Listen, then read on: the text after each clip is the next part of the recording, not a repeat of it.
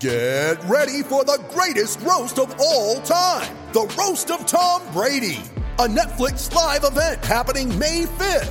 Hosted by Kevin Hart, the 7-time world champion gets his cleats held to the fire by famous friends and frenemies on an unforgettable night where everything is fair game. Tune in on May 5th at 5 p.m. Pacific time for the Roast of Tom Brady, live only on Netflix. You ready? Showtime. On May 3rd, summer starts with The Fall Guy. Let's do it later. Let's drink a spicy margarita. Make some bad decisions. Yes! Audiences are falling in love with the most entertaining film of the year. Fall Guy. Fall Guy? Fall Guy. That's what the poster said. See Ryan Gosling and Emily Blunt in the movie critics say exists to make you happy. Trying to make it out? Nope. Because I don't either. It's not what I'm into right now. What are you into? Talking. Yeah. The Fall Guy. Only in theaters May 3rd. Rated PG-13. We welcome in Greg Bedard of Boston Sports Journal, bostonsportsjournal.com, here to the Shaw's Patriots postgame show with Jim Murray and Joe Murray. And I'll start with this, Greg, because I'll base it off the phone call we took from Danny and Quincy in the prior segment, because he felt like today, despite the win, was kind of a regression for the Patriots, both in the red zone for the offense and certainly against the run defensively. Do you feel the same? I don't necessarily disagree with Danny and Quincy. And please, maybe I should retire. Maybe that's a sign. That the apocalypse is near. Look, they won. That was great.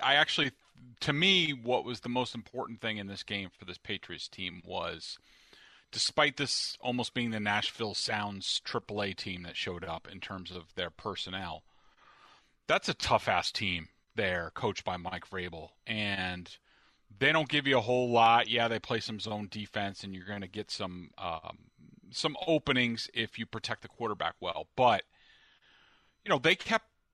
they stayed close to the Patriots. They tested the Patriots, and they tested their toughness. And this was almost a sort of playoff type game for them. Was it a well-manned team? No.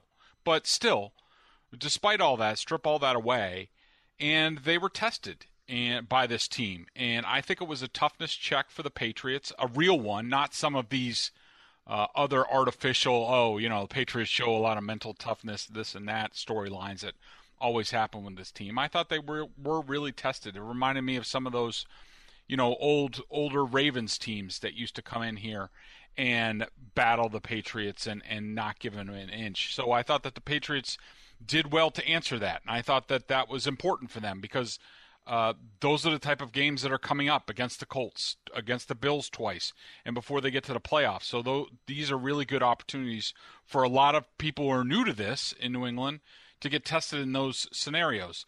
That being said, I do not think the Patriots played all that well today. I thought that to give up 270 yards rushing is embarrassing. It's flat out embarrassing.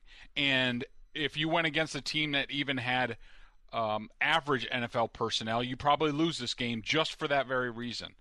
And also, Mac Jones did not play well in spots, despite throwing for over 300 yards. He had a lot of big misses and contributed heavily to that 1 for 5 in the red zone until the garbage time Damian Harris touchdown. So there was some good in this game, but I came away with more questions than answers out of this game. But look, it doesn't really matter because we're going to get all the answers next Monday night in Buffalo. Greg, you mentioned the defense. I felt like Steve Belichick and Jerod Mayo were a little more involved this week. There was a timeout in the red zone area where they weren't on the same page, and Belichick was kind of in the ear of the official. Did you notice that today, and could that have been a reason why they weren't great stopping the run? And I also noticed Christian Barmore was limited as far as snaps go, and there was more Carl Davis in there. Could that have been a reason? As to the coaching, I didn't notice much of a defense, as much of a change from what we've seen since the Dallas game in terms of Bill's involvement, Bill going over the photos all the time and devouring those, and meeting with certain players, meeting with certain coaches. The operation, and Bill does a lot of stuff between series. During the series, I still don't know how much he does. I watch him a lot to see if he's, pressing his button on his hip to interject. I have not seen that very much at all during the course of this winning streak. As far as I could tell, the operation stays the same, where Steve is still making the calls. I think Bill's more invested in the game plan and also the adjustments during the game. I think he stepped up there. And Gerard's in charge of the substitutions. And there was a definite mix-up where they had too many men.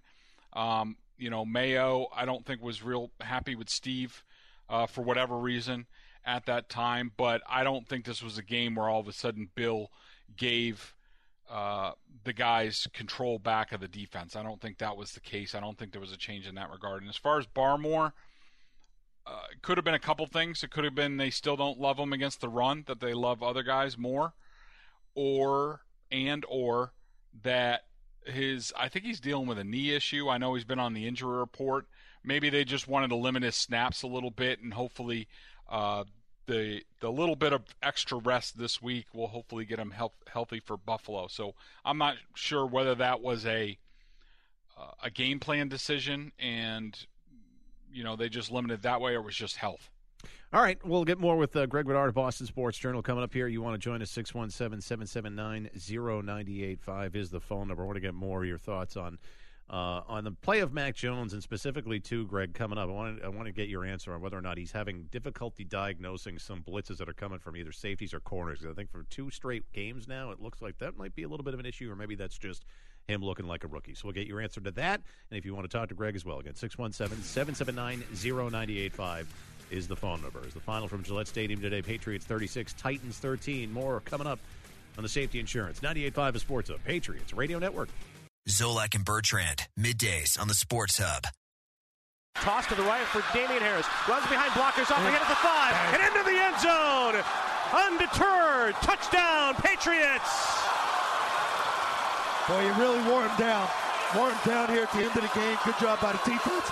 Setting you up for the nail in the coffin. And Harris in the running game. Ramondre Stevenson really churned some yards here in this fourth quarter. This team's for real now. You got a contender, man. You got a contender. Indeed you do. Damian Harris with the 14-yard touchdown in garbage time to make it 36-13. That is your final. Patriots over the Titans today, and Verizon has teamed up with Damian Harris of the New England Patriots. We're rushing to help first responders this season to honor New England's first responders. Nominate your first responder now on the contest page at 985thesportshub.com. Harris finishing with 11 carries, 40 yards, and that touchdown. It was Ramondre Stevenson, mentioned there by Scott Zolak, who was your rushing leader today, 9 carries, 46 yards. Patriots as a team, 24 carries for 105 yards. We are joined by Greg Bedard of Boston Sports Journal here on the Shaw's Patriots postgame show with Jim Murray and Joe Murray. And I'll go back to that question I asked you before the break, Greg. It feels to me like for 2 straight games, like maybe teams are starting to figure something out defensively and how to attack Mac Jones, and that's safety blitzes, corner blitzes, because there was another one from Kevin Byard today that, they start from center field, and you think, here comes that guy, and it feels like Mac Jones has either a difficult time identifying it or doesn't see the guy. Is this something you think D coordinators are starting to figure out on this kid? A little bit. I mean, you have to look at, the last 2 basic coordinators that they've gone against, Dean Pease and Mike Vrabel. Those guys know exactly how the Patriots protect the quarterback. So, when you see pressure, the defense is attacking the blocking scheme. They're not attacking the quarterback, so to speak. So to me, number one, it's a flaw in the blocking scheme. But that being said, I do think some of the smarter defensive minds are watching Mac Jones on film, and they're saying, look, this kid keeps his eyes down the field, which is normally, in 99% of the time, it's a great trait for a quarterback to have, that he's keeping his eyes down the field. He's not looking at the rush, things like that. But I think they're seeing that he looks down the field, or he looks for the safety or what have you. The Vrabel and Pease know exactly what the Patriots are looking for and what the quarterback is reading, and they're using another guy off of that. And they're just attacking a kid who is inexperienced. I talked about this with Greg Cosell on my podcast. If people want to go look at it, I asked him if he was, Greg Cosell from NFL Films, if he was concerned about it. And, because he sees a lot of this every week. And he said that, basically you just have to remember, I mean, this is a kid who just played his 12th NFL game. He's not going to have the answers to everything. There are going to be some things that trip him up, some things that cause him to second guess a little bit in the pocket, and he doesn't have the answers to the test yet, and it's going to be a long time before he has all of them. But I think the Patriots in general, from Josh McDaniels to Carm Brasilla, the offensive line coach, to David Andrews even, need to double down and say, all right, well, people are going to see this on film. They're going to keep attacking us. We have to figure this out. And I think it's going to take everybody. It's not just a Mac Jones problem. Greg, I'm only asking this question because I'm already looking ahead. Oh, God. Do you think Mac Jones struggles to throw the football in cold weather? No, I thought you were going to talk about some running back or something like that. I'm happy to entertain this question. Look, I just wrote this for my game report on BSJ. The questions about Mac Jones and cold weather are going to be there until he answers them. Tonight just could have been, and look, it's tough to say on a 300-yard game that it was a bad day, but I didn't think he was all that good in this game. I thought that a lot of the stuff that he hit was wide open. He missed some key throws. He was part of the reason why they were 1 of 5 to start in the red zone.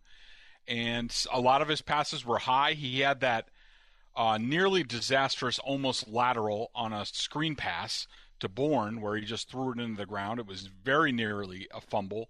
And Vrabel looked like he was thinking about challenging. He couldn't find his flag in his pocket. And I think they're legitimate questions until he goes out there and plays really well and plays, accurate like we all know he can. And I think Buffalo on Monday night is a perfect chance for him to answer all those questions. I have no idea whether he's a good cold weather quarterback or not. He is right when he talked about in the postgame. He said he didn't have any issues, that nothing really bothered him, that they practiced in the elements. That's all true.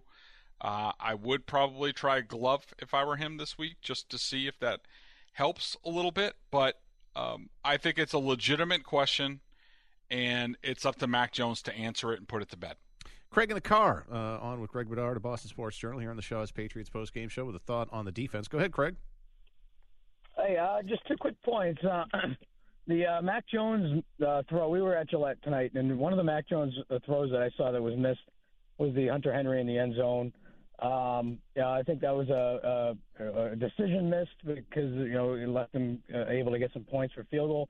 Defense, though, was electric tonight. I think we got to keep in mind having home field for 2 more games in the season is huge. Especially with this record. So I'll hang up and let you guys discuss that as we go the rest of the season with the defense. Thanks for the call. And so defensively, what did you see? Is that about the offensive line? That's one of the strengths of Tennessee? And granted, they ran like they had Derrick Henry today. It's so just, I know you haven't had a chance to look at the film yet, but did anything stand out to you as, up front that guys didn't play well? How were they able to run as well as they did today? Normally when a team runs like that on the Patriots, and I'm just going off of a couple of the big runs that I went back and, I looked at on the TV copy in the moment real quick.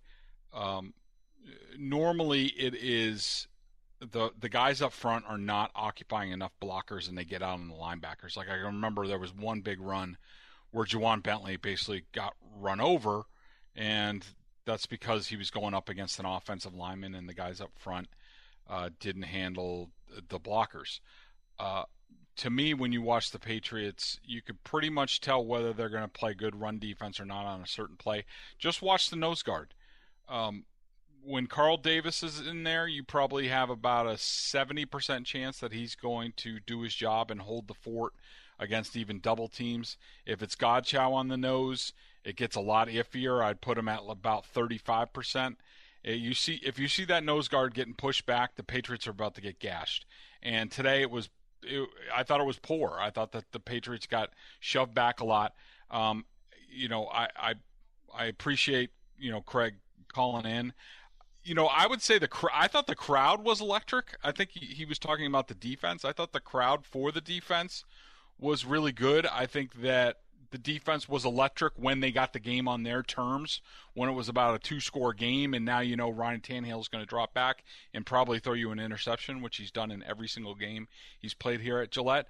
But, you know, for the most part, I thought the run defense was terrible, and I thought the pass defense was totally about the Titans not having any weapons to throw to, and that's a tough combination for anybody. I just wanted to mention it was a very physical game today, and I agree with you. This doesn't look like a finesse team at all, but it's just, to me, like one of the guys who stood out was J.C. Jackson in a physical game. Like, I know he had the interception there, but he punched out that fumble in there, and to me, he's now looking like a complete football player that can even play against the run and make plays. And, hey, listen, if they score on that play, I think they take the lead there, and the game's a lot closer. So I did want to give some props to J.C. Jackson today. Yeah, I think that's a good point, but, you know this. The Patriots, to play cornerback for the Patriots and to play on every down, you got to be tough as hell as a cornerback because they expect those guys to tackle all of them. You can't be a finesse corner.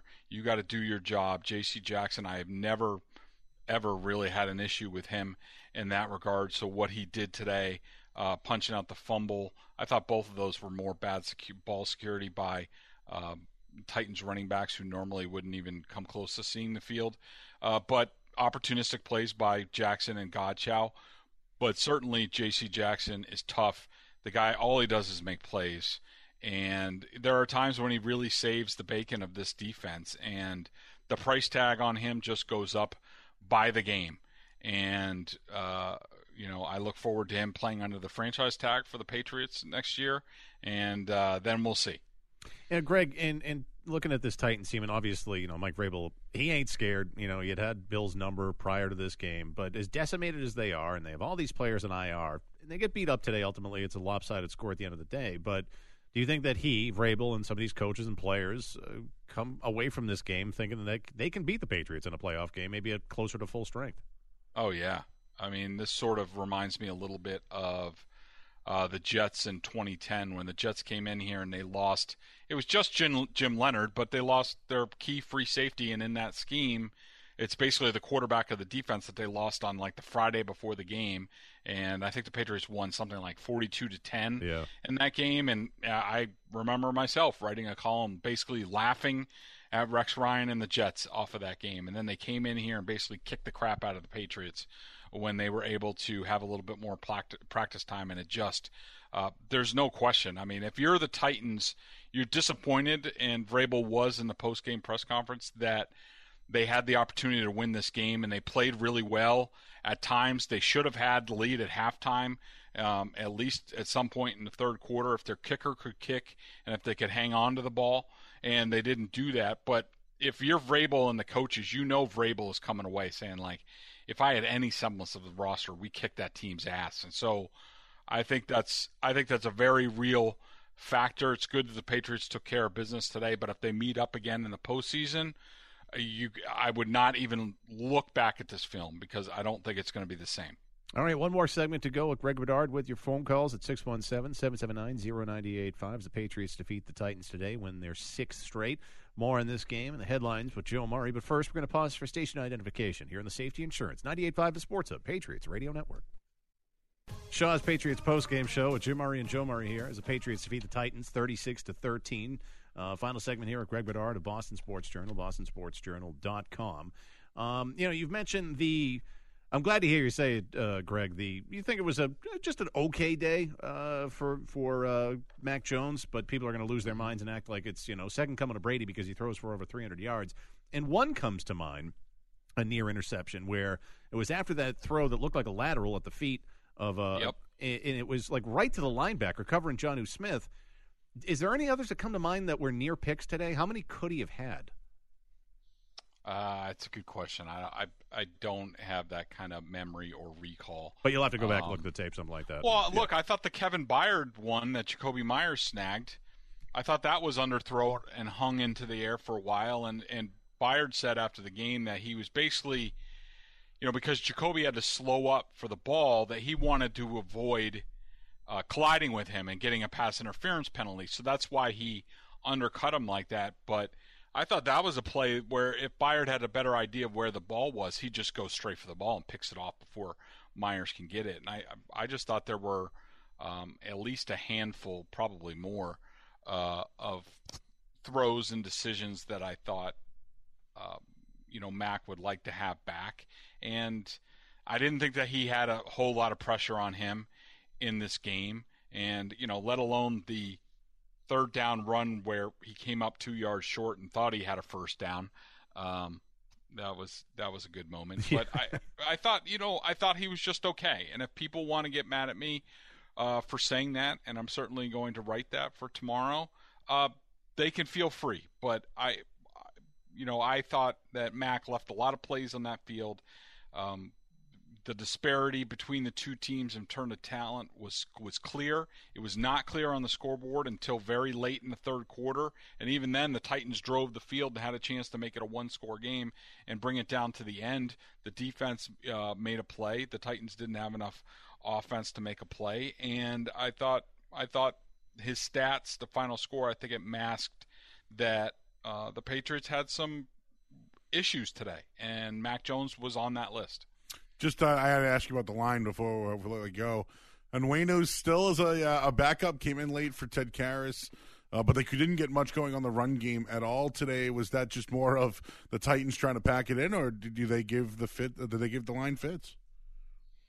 That's a good question. I did not see the Titans as overly invested in the running game. I just think the Patriots, I thought both their lines, the offensive line and the defensive line, largely got their butts whooped on both sides of the ball. Another concern in this game, and going into Buffalo, where the Bills don't have a very good offensive line, so I'm not worried about the defensive line in that game, and they don't really run the ball worth a darn. But I think that, the Bills' defensive line is going to be coming over at the Patriots, and the Patriots, especially on the road in Buffalo, you don't know what kind of weather you're going to get. They're going to need to run the ball better than they did today, and to set up Mac Jones and to stay in rhythm of the game. And so I would say that there are some real concerns there as well going into this game. I thought they just got beat up front. Tom and Quincy on Mac Jones and his performance today. You're next here on the Shaw's Patriots postgame show. Hey, Tom. Hey, what's up, guys? Hey, I was at the game. And again, Greg, I'm not watching from up above to see it. I think the kid has something. And coming off this weekend 8-4 in the East is pretty impressive for a rookie quarterback. So, I mean, I get it. And he doesn't have a whole ton of stuff to work with either. I think that he shows that he's got some toughness in him. And Jim, I get it. I'm not some guy that goes, he's the next Brady, any of that crap. I'm not doing that. But to watch him in person is pretty impressive because he's kind of the hot ass, and I like that. And they did pretty well overall from what I saw. Tom, I'll echo what you say. I think his best attribute through this, this season so far, his rookie season, is the kid's tough as nails. I think it might have been that first scoring drive. He got hit high-low, and it was one of those things you watch in slow motion, you're like, oh, God. And he gets up like it was no problem. Yeah, absolutely. His toughness is great. I think his mind on 98% of the plays is well advanced for a rookie, and he is just playing his 12th game. And so I don't expect the world from him. I expect him to, hit open plays and put his receivers in positions where they're not getting killed from behind, like Jacoby Myers did on that one play where he got completely blasted on another high pass from Mac Jones. I think the world of Mac Jones. I have the entire time, but you don't, when you're at this point of the season and you're battling to be the number one seed and the postseason's coming up and you have your division rival coming up with 2 games out of 3, you don't get participation trophies. And the Patriots are going to expect Mac Jones to make the key plays. He made plays today. I wouldn't say he made the key plays, but who knows what the next week brings. He could hit all of them next week and use this as a learning tool. I put nothing past Mac Jones. Pat in the car on J.C. Jackson, his game today. Go ahead, Pat. Hey, this is for Big Joe. just had a gripe with you early on in the season that you thought Trayvon Diggs was Defensive Player of the Year, but you get a guy like J.C. Jackson who had an interception and a fumble recovery, and J.C. is balling out, but Trayvon Diggs is giving up probably over 100 yards per game. So I just want to know at this point in time, who's your Defensive Player of the Year? Because you get a guy like that balling out for the Pats. I'm not saying he's Defensive Player of the Year, but that's a corner that deserves to get paid over a guy like Trayvon Diggs. Yes, shame on you, Joe. Oh, that's why they play the games, you know. It's, all I can tell you at this point is Diggs has been very important to Dallas, but they've, I think, looks like J.C. Jackson's been more important to the Patriots. Do you think they're going to end up paying him or tagging him, Greg? I mean, I know, look, we still got this season to get through, but given how they've handled that position before, I'm not convinced that they're going to end up paying him a ton of money. Yeah, I would.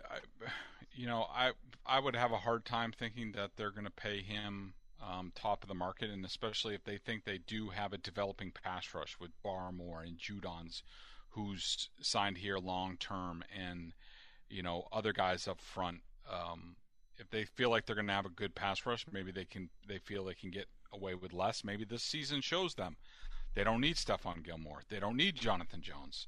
They don't need all those man corner guys. They can do this, and J.C. Jackson makes a lot of plays, but you don't get paid $20 million a year like Ramsey does with the Rams playing zone.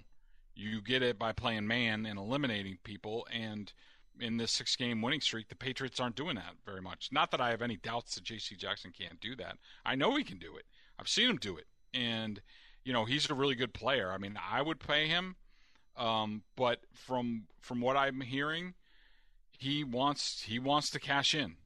So you can offer him a front-loaded contract that says, basically we're giving you 2 years of what would be the average of the franchise tag. Also keep in mind that most agents feel that the salary cap is going to explode, after COVID, what have you, with the new TV deals, that the money's coming. Maybe it might be smart for JC to sign, a short 2-year deal with the Patriots, get that franchise tag money, and then become a free agent in a couple years. But from what I know, he wants to get paid really well. I doubt the Patriots do that. I would tag him for 1 more year and then see what happens and then get the lay of the land. But, it's going to be expensive. All right. Well, I hope you had a nice Thanksgiving, Greg, and look forward to more breakdown of this game on Felger and Maz this Tuesday. And get ready for Buffalo Week and all the blowing about Josh Allen, my friend. The only blowing about Josh Allen will be coming from me. Thank you very much. Hey, good talking to you guys.